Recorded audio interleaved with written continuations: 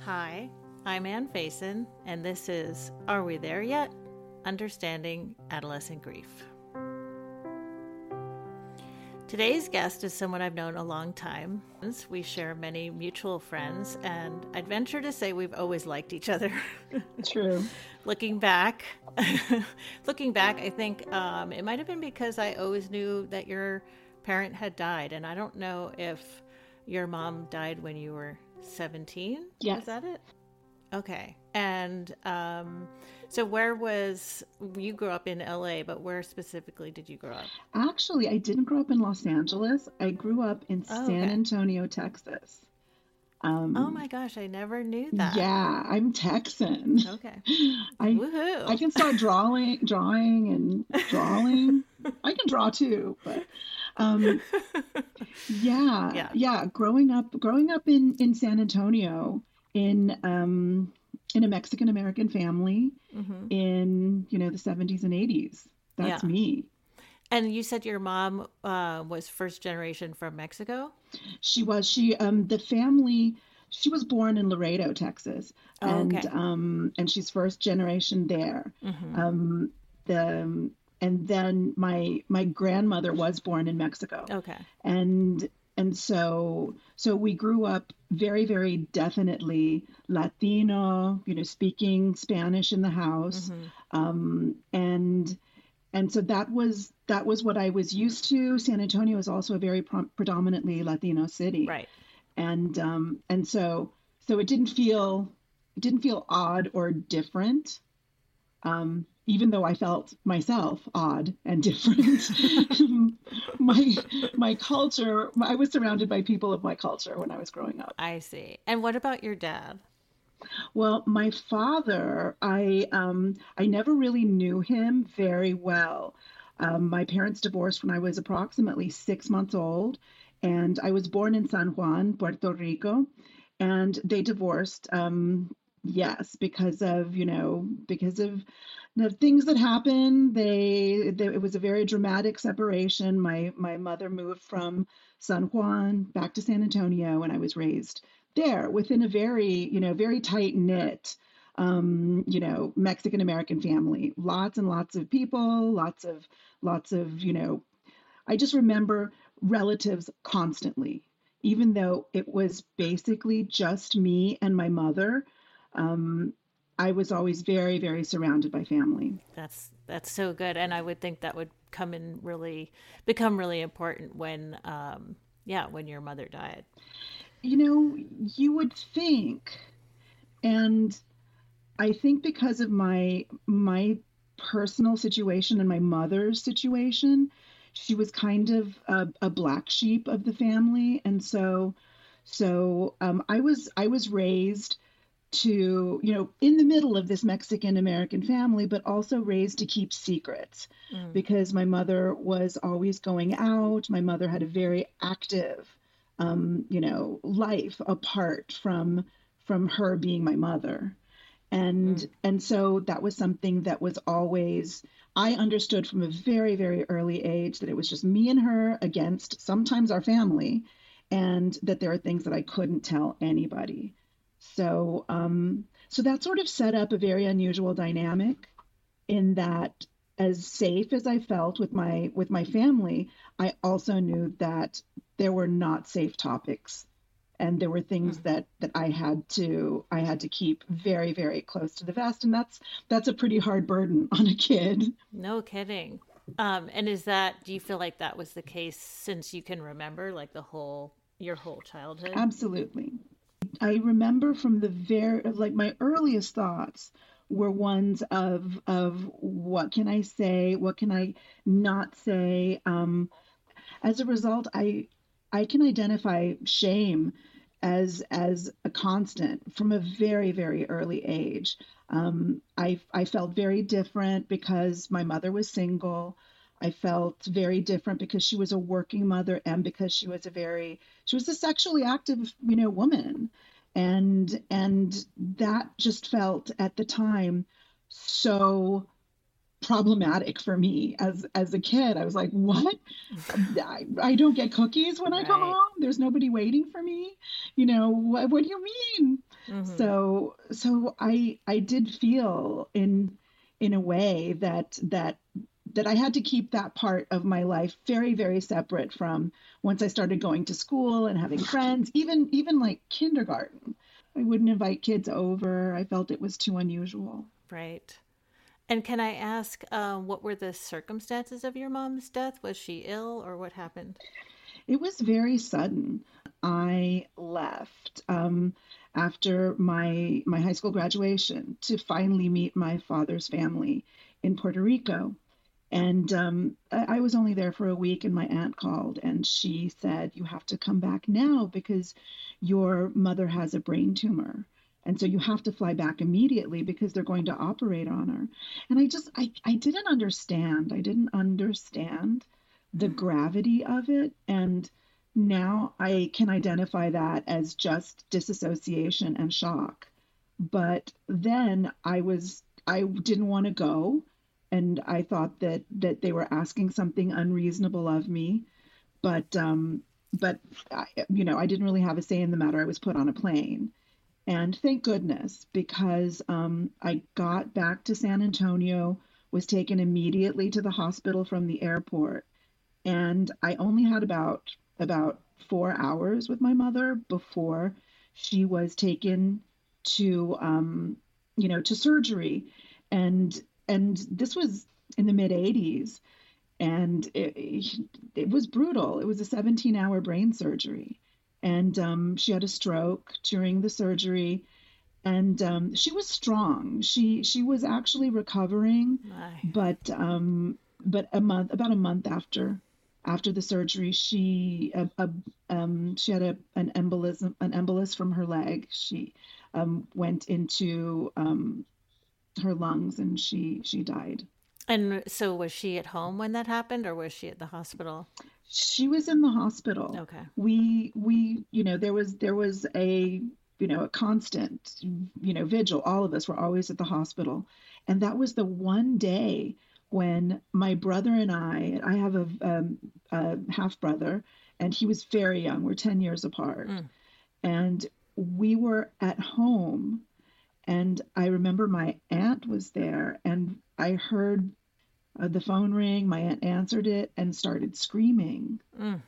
And I was on the floor with my little brother. I believe we were playing cards. I just remember us both being on the same level and looking at Interesting. each other.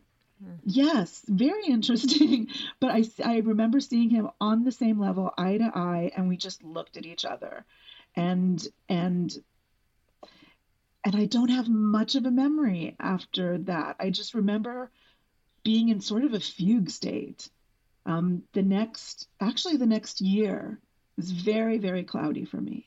Right. Yeah, no, that's so common. And it's interesting to me, like when, that trauma of just hearing that something had happened and sort of knowing probably on some gut level Yeah. what it was about and having like that crystal clear picture of what happened. It's sort of like when people say like I know exactly where I was when, you know, this huge thing happened. You have a kind of Hmm. frozen moment and then after that it's sort of gone.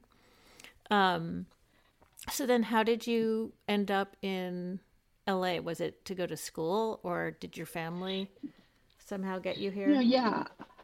It was me. I was after my mother's death, I had planned to go to New York. I was going to go to acting school there.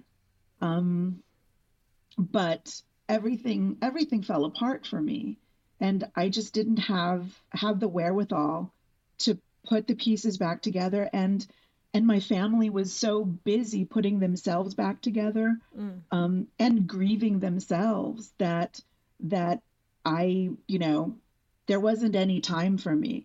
And because I think I always presented as very, very very contained, mm, like somebody who just always had her own thoughts, her own ways, her own mannerisms, and I sort of stood a bit apart from the rest of my family, probably because I always had to have secrets from them.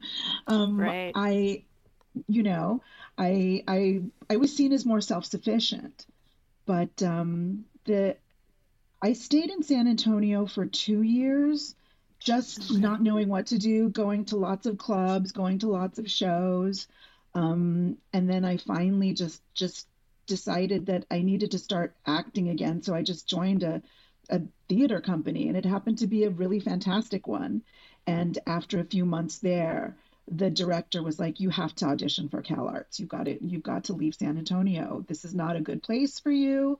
Let's get you into a great acting program." And so I auditioned, and once I got to CalArts, I just felt okay, game on. But so just going back to the early parts, like those first couple of years, your family, when you say they were all grieving, like what did that look like? How did you sort of perceive that as a teenager? Well, it was it was incredibly like operatic Mm, it's the only word that's fit for what that kind of grief is. My family is, what I would see as a very normal Mexican American family, and the emotions are expressed in a big way, and there was always lots of expression and lots of talking over each other, lots of big feelings, and lots of if there was conflict, it was played out in front of everybody. If there was love, that love was seen really, really largely in front of everybody. And so this grief, it was compounded because my grandmother, who was she was the eldest sister of three, and three sisters, and this was a large family that she was the head of, right. basically. And she had lost one of her three daughters earlier. So my aunt Hilda died when she was Mm, 19, and that created an enormous just well of grief for my grandmother. And then my grandmother losing my mother, Diana, when Diana was 42, it just opened up a hole that my grandmother fell down and really could never totally recover from. And so the experience in that household, especially for those 2 years right after the death, it was very dark, lots of crying, wailing, and conversations always being brought back to what happened and why, asking God mm, why. These questions that can't be answered, but there was never any thought to how do we move through this. There was just being there with mm. it, and everybody had to be there with it. And and I was so destroyed that I didn't know how to get from one place to another, basically, because I knew that I couldn't do what my grandmother was doing. And then I couldn't do the opposite, which was just leave and go to school like you were planning. So I sat in this really dark, very theatrically dramatic display of grief that was surrounding me for Mm. quite a while, until I started acting again. So you were into acting before your mother died? Yes, I in high school, I was a drama geek. I was just like Ah, such a yes, I was a very, very excited actor. mm, Acting. It's so funny because when I think about like the secrecy and a childhood that was spent in fantasy largely, this sort of like free floating, sort of like benign disassociation from reality. it right. um it really gave me a wonderful launching pad to come into a world of theater, and I found such a home there, and I was really good at disappearing into a character. I always wanted to run away from the Yvette that I experienced and disappear into something else. Mm. That was really fun for me. I mean, and that to me sounds like such a good tool to have as a teenager who lost her mom to, have the resources to actually have some of those feelings and express them in a way that's public. I mean, I'm not talking about right away, but like through the years. Yeah. That seems to me that it would be a healthy thing. It's funny because I actually think it was life-saving. Mm. After my mother died, the ability to know that I could, and again, this happened when I graduated from high school, and so many of my friends had left to college and were going on to other lives. So I was alone, and I really wasn't making a new situation or a new life for myself. I felt it was disrespectful and to my family to just leave, and I didn't have any sort of idea what I should do. So I did know that acting would help me. And it did when I started, doing theater again. It was something that was incredibly healing because I wasn't in the immediacy of my grief. I could work through emotions, through character. I could and also I had people surrounding me that where we could very easily talk about emotions. We could, even if they weren't the emotions that I was feeling primarily and needed to work through, just talking about what emotions characters were feeling, or doing scene studies, or doing rehearsals. It was like a kind of exercise that I needed. It sounds like it. And I have a kind of a particular question now that this is bringing up for me, because I think there's such a contrast between what you're talking about, like in a theater setting where you're working with other actors and they're not your family.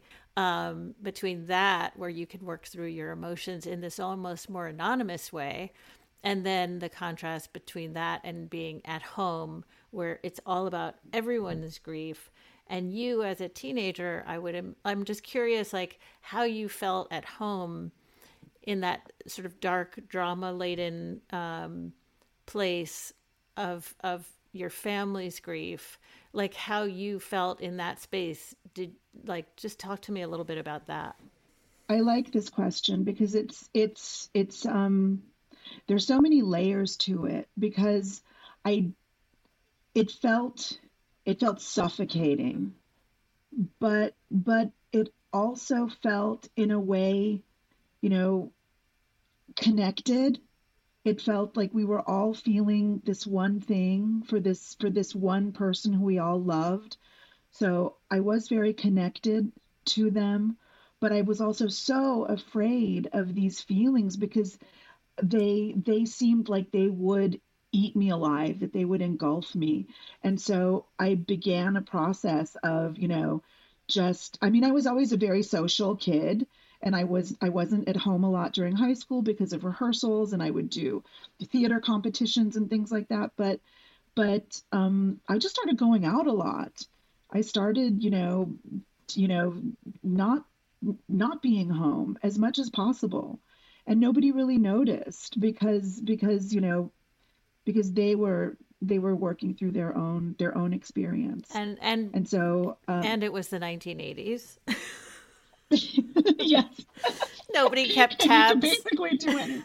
No one was keeping tabs on the teenagers in the 1980s. No, not at all, not at So this all. It's is amazing how far we roamed. this is such a place where our stories kind of overlap, because I similarly was an escape artist from my home in the wake of my mom's death, and I similarly, found a lot of refuge in clubs and dark places where people were screaming their heads off, and I could scream my head off. And but I'm curious, like it's funny because my family culture was so much more subdued, and like when you say, your aunt got the phone call and started screaming, like that would never happen in my family. There would never be screaming. It was barely anyone rose their voice over a whisper, and no public displays Hmm. of crying. So to me, like being in a club was like this freedom of like letting stuff out.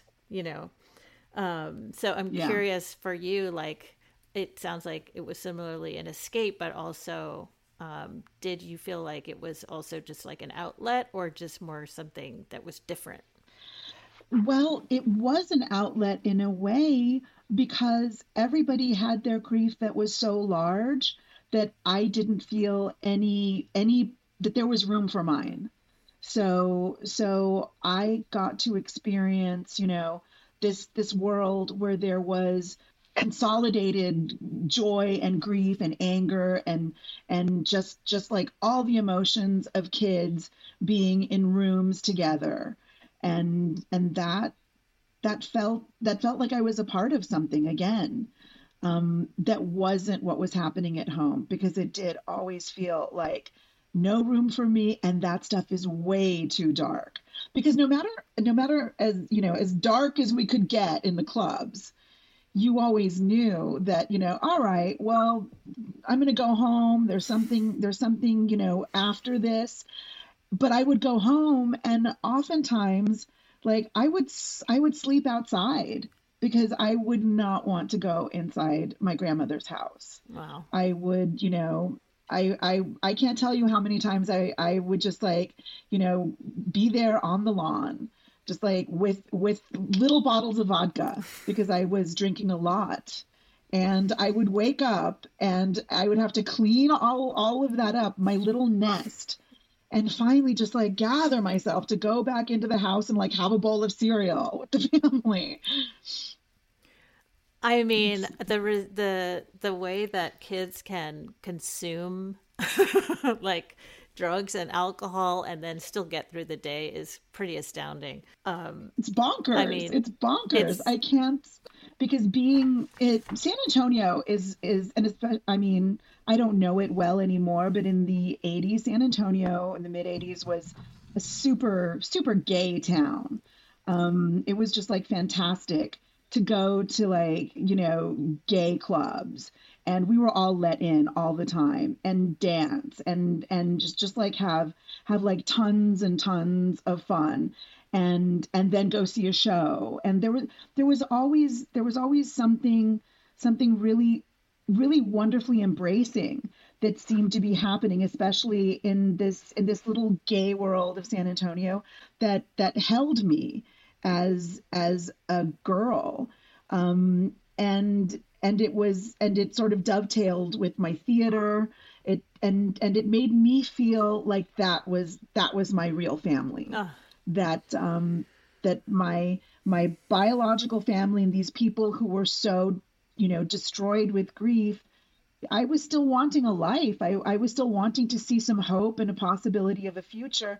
And I found that in this community, which really, really, embraced me, would listen to me, never othered me. Always, so I really found such a home, in those clubs. I love that. Can you remember like a particular song or band that meant a lot to you in those days? Oh my God. It's so fun. Bauhaus, Oh, the pretend, well, in the 80s, because everything was so together. There wasn't really a ton of separation. Like, oh, like you couldn't just be hardcore, because your friends were also new wave, and there was also, like, you're watching MTV, and Billy Squire next to Madonna, next to, yeah. Gary Newman next to, so there was like, and being in San Antonio, where we just got what we got. We got what came through. Right. So we couldn't be too picky. So I really loved everything and wanted to see every band that came through. But usually we'd have to go to Austin for that. Okay. But my particular, like, I loved X. I loved, back then. There was the first time I heard like this little band called the Chili Peppers. Like, we would just like really revere anything that came from anywhere else. Yeah. So it always, everything felt so exotic, but in the clubs dancing to The Cure Mm. and I loved The Cure and I loved X. Yeah. oh my God. I mean, and I Yeah. think, And yeah, just dancing was so important to me too. I think dancing is such a good release for, emotions and just getting things moving through your body. I'm so glad I had that. me too. Yeah. And I was really glad that there were, I mean, I think that most kids, they'll find people to sort of emulate and to be when you don't know who you are or who you might want to be. So like I just like saw like the Go-Go's. Mm. Like I was like, yes, that. I mean, and that time, I feel like music was so explosive. The scenes would just sort of explode out, and there'd be bands that would just get like so big, so fast, and the excitement of Yeah. that time because it was so much about invention and newness. And Yeah. I don't think we. I don't know about you. In the time, I did appreciate that we were coming out of a very fallow period. Like when punk kind Hmm. of happened, it felt like such a contrast to what was on the radio. And, you couldn't hear punk on the radio, they just wouldn't play it. So Yeah. it was such a Yeah. contrast between that and what they were playing on the radio. So it felt so underground. And all of that to me was, in a way, when I look back on it, such a kind of a great metaphor for what I was trying to kind of excavate out of my own system, was like what's deep and dark and inside, was being brought Yes. to light. Yeah.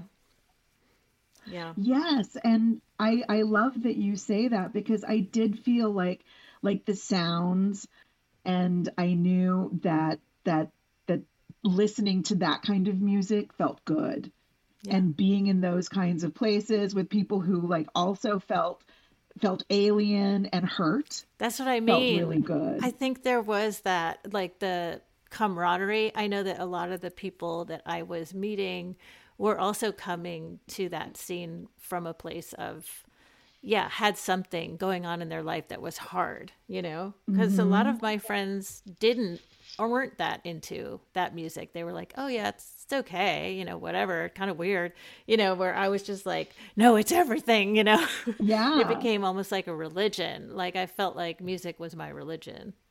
Yes. Well, it's so funny because when I was in high school, I think I was about 16, 15, 16. This was must have been like 81 or 1980. There was this wonderful guy I knew. He was just like my soulmate. He one day we I was in his apartment in Austin and he played I Don't Like Mondays by the Boomtown Mm. Rats. And I did not know what to do with myself. I could not believe what I was hearing, and I wanted more. I just wanted more of something that sounded that dramatic and depressing, because it's so funny.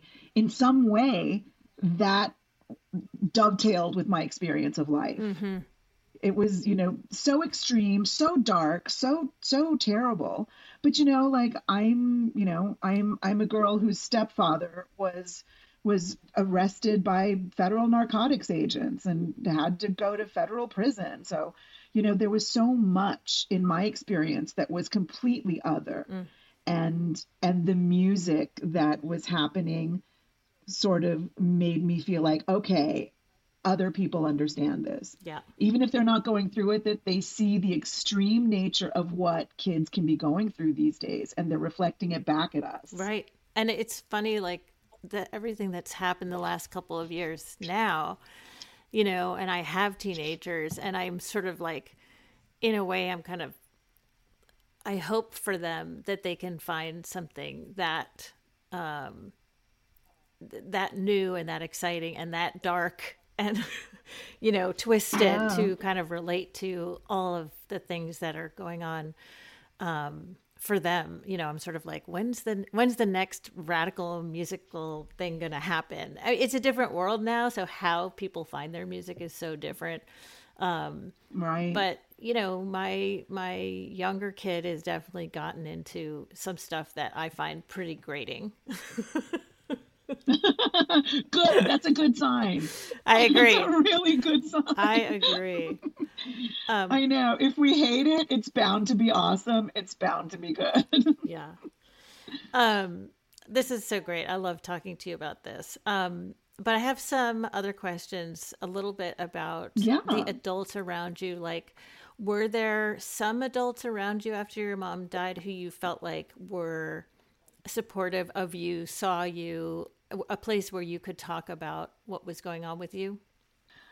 Not in my family, but yes, in my my high school theater director, Hmm. because I was still in San Antonio.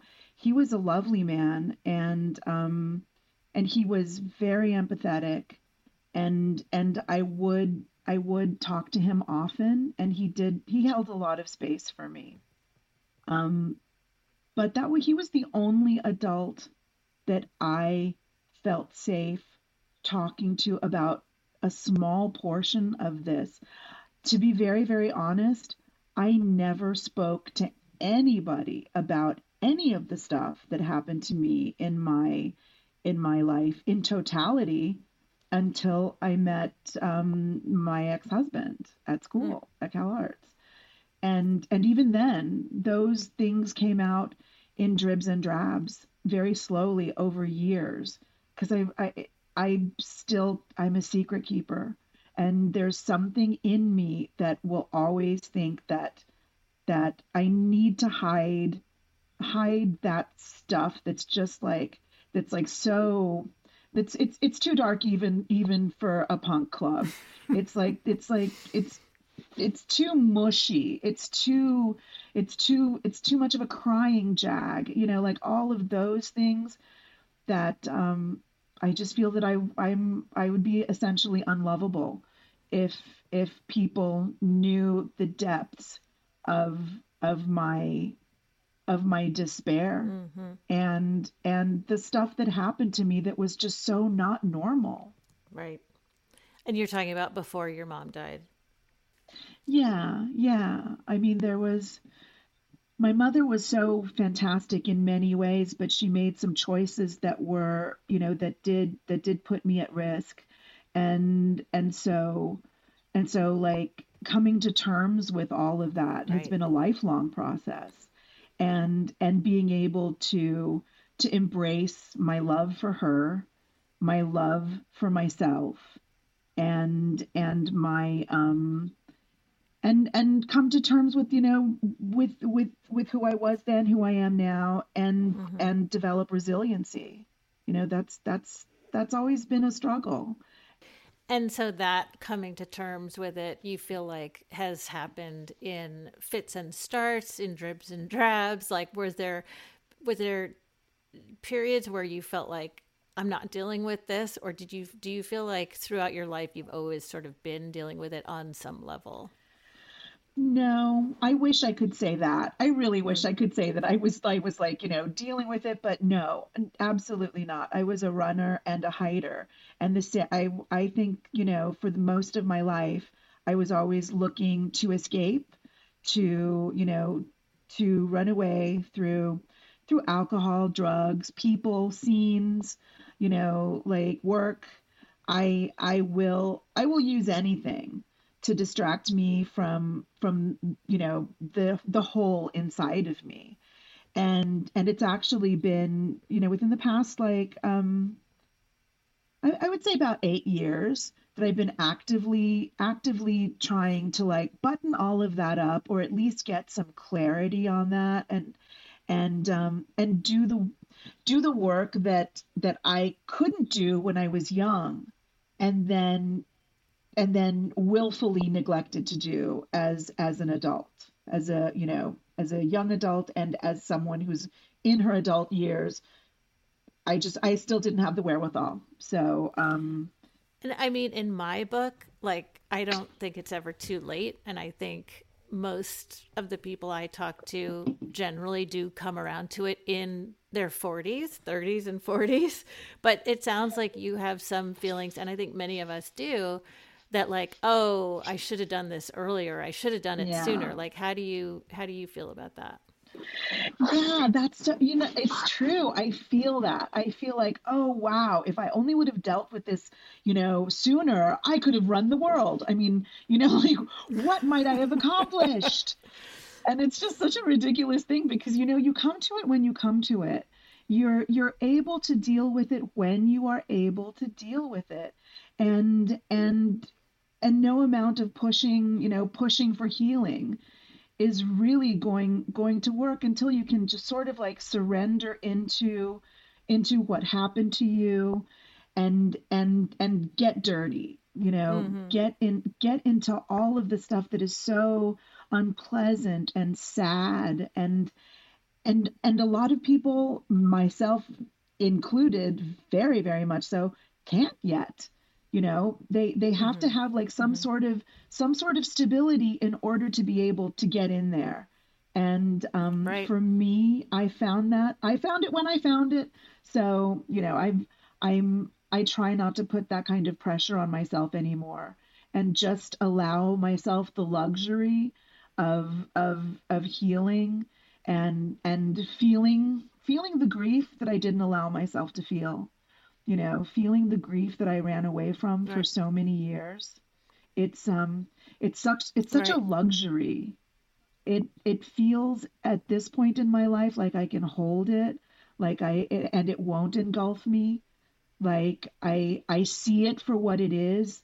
I see it not as a trap or something that will define my life, but as a privilege and as proof of love, as proof of deep feelings, and as the unexpressed nature of a relationship. Um, I can't express my love for my mother to her, but I can express it in the kind of life that I live, and I understand that now. And Mm-hmm. it's become a source of comfort rather than a source of depression or punishment. Mm. I love that you say it's such a privilege. I feel the same way. I feel like with so much distance, I can actually, I don't want to say enjoy, but it's close to enjoy my Yeah. grief, you know? Yeah. And yeah, and it's funny. I could be in therapy and mention like my mother might come up and the feelings might come up and the therapist might be like, "Oh, here comes that." And I'm like, "No, no, this is good. I love this. I love when this happens." Because to me it's like Yes. you're saying it's like a link to her. Yes. And it's, you know, taking that viewpoint where you can just turn it on its side as to what grief is supposed to be, where like this wailing woman clawing at her hair and beating her chest. That's not who I see myself as, but I do, I see myself as feeling the love and the luscious sadness of that love. Yeah. That grief can actually be a very, very deep sensuality Mm, and beautiful expression mm, of of of what the person meant to you. yeah. And it doesn't have to steamroll you. It can actually just be something that is apart from you, that you notice and you live with, and you can also just like have it be there when it is there, and walk by it, nod to it, give it a wink and a smile. I love that. Just I want to go back to something you said. You said, "Oh, if I dealt with it earlier, I could have, where like I could have taken on the world." So do you think like in some ways that it did hold you back? I Because it doesn't look to me like you were held back in any way. It's so funny. I do feel that, and I don't know that that's just not this kind of streak that I had in order to be noticed as a child, I always had to be really, really talented and really, really good at things. And that's when people would be like, "Oh, Yvette, do you know recite that poem for the family?" Those kinds of things.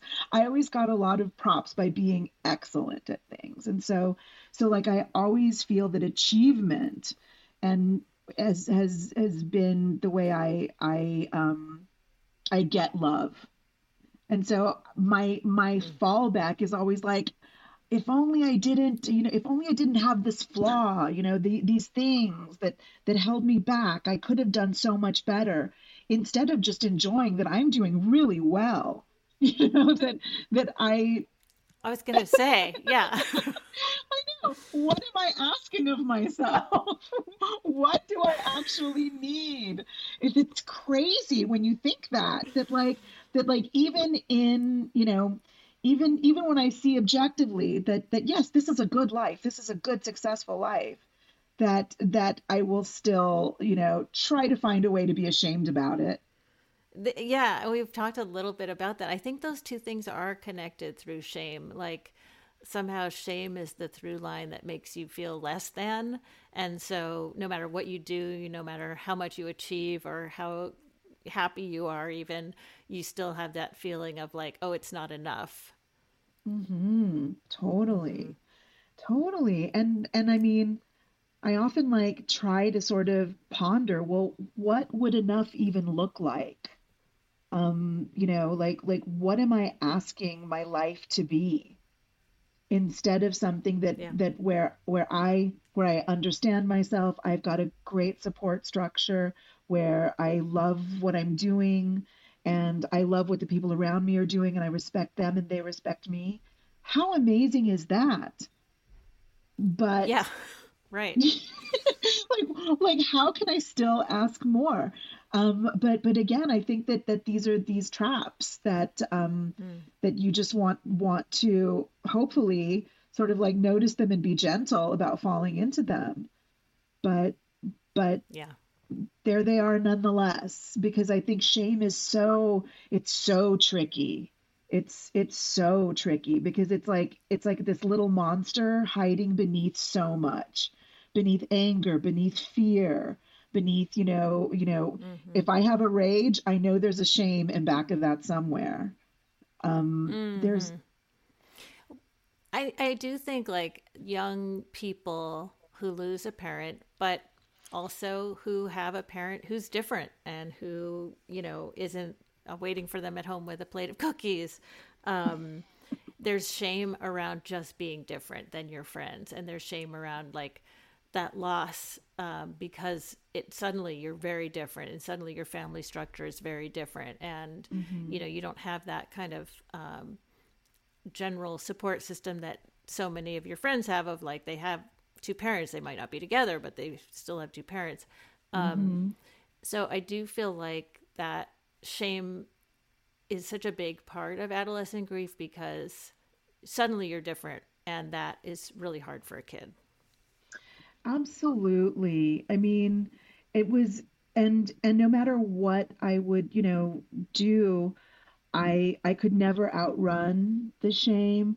It got so much better when I was at CalArts, because I Mm, found a community where most people were like me, and most people were processing something, working through something in the same ways that I was working through those things, by either, yeah. making art, dancing, doing theater. Like it was such a community where I could finally share grief and shame and sadness with people, and not feel like I'm going to lose all my friends now. um, and feel like that actually is bringing us closer together, that we understand each other on a deeper level. Yeah. Yeah. No, I feel so grateful too for all my creative outlets. I think that's such an important part of kind of being able to process your feelings, especially throughout your 20s when you might not even realize you're doing it, but you are doing it. Yeah. Yeah, yeah. So if you could go back in time and tell something to your younger self, like some advice or reassurance, what do you think that would be? Or what comes to mind? I would say slow down. You're enough. Enjoy this moment. I think that's the biggest one. Enjoy this moment. Even when they're bad, Hmm. enjoy that moment. Be in this. Because I was never in the moment. I was always afraid of the moment, afraid of the feeling, running away from the moment. So being able to just be still in the moment is a gift that I would love to have given my younger self if I could possibly. Mm. That's so perfect. I think that is one of the big keys to not just to grief, but to life itself. So I think that's a perfect place to end it. I want to thank you so much, Yvette, for coming on. This has been such a Oh, joy to talk to you and to learn so oh, much and more it's about always you. just exceedingly wonderful to talk to you. I just like I always discover so much about myself and about you and about feelings in general when we speak. It's awesome. I love it. Awesome. Awesome. Yay. Woohoo. Oh my God.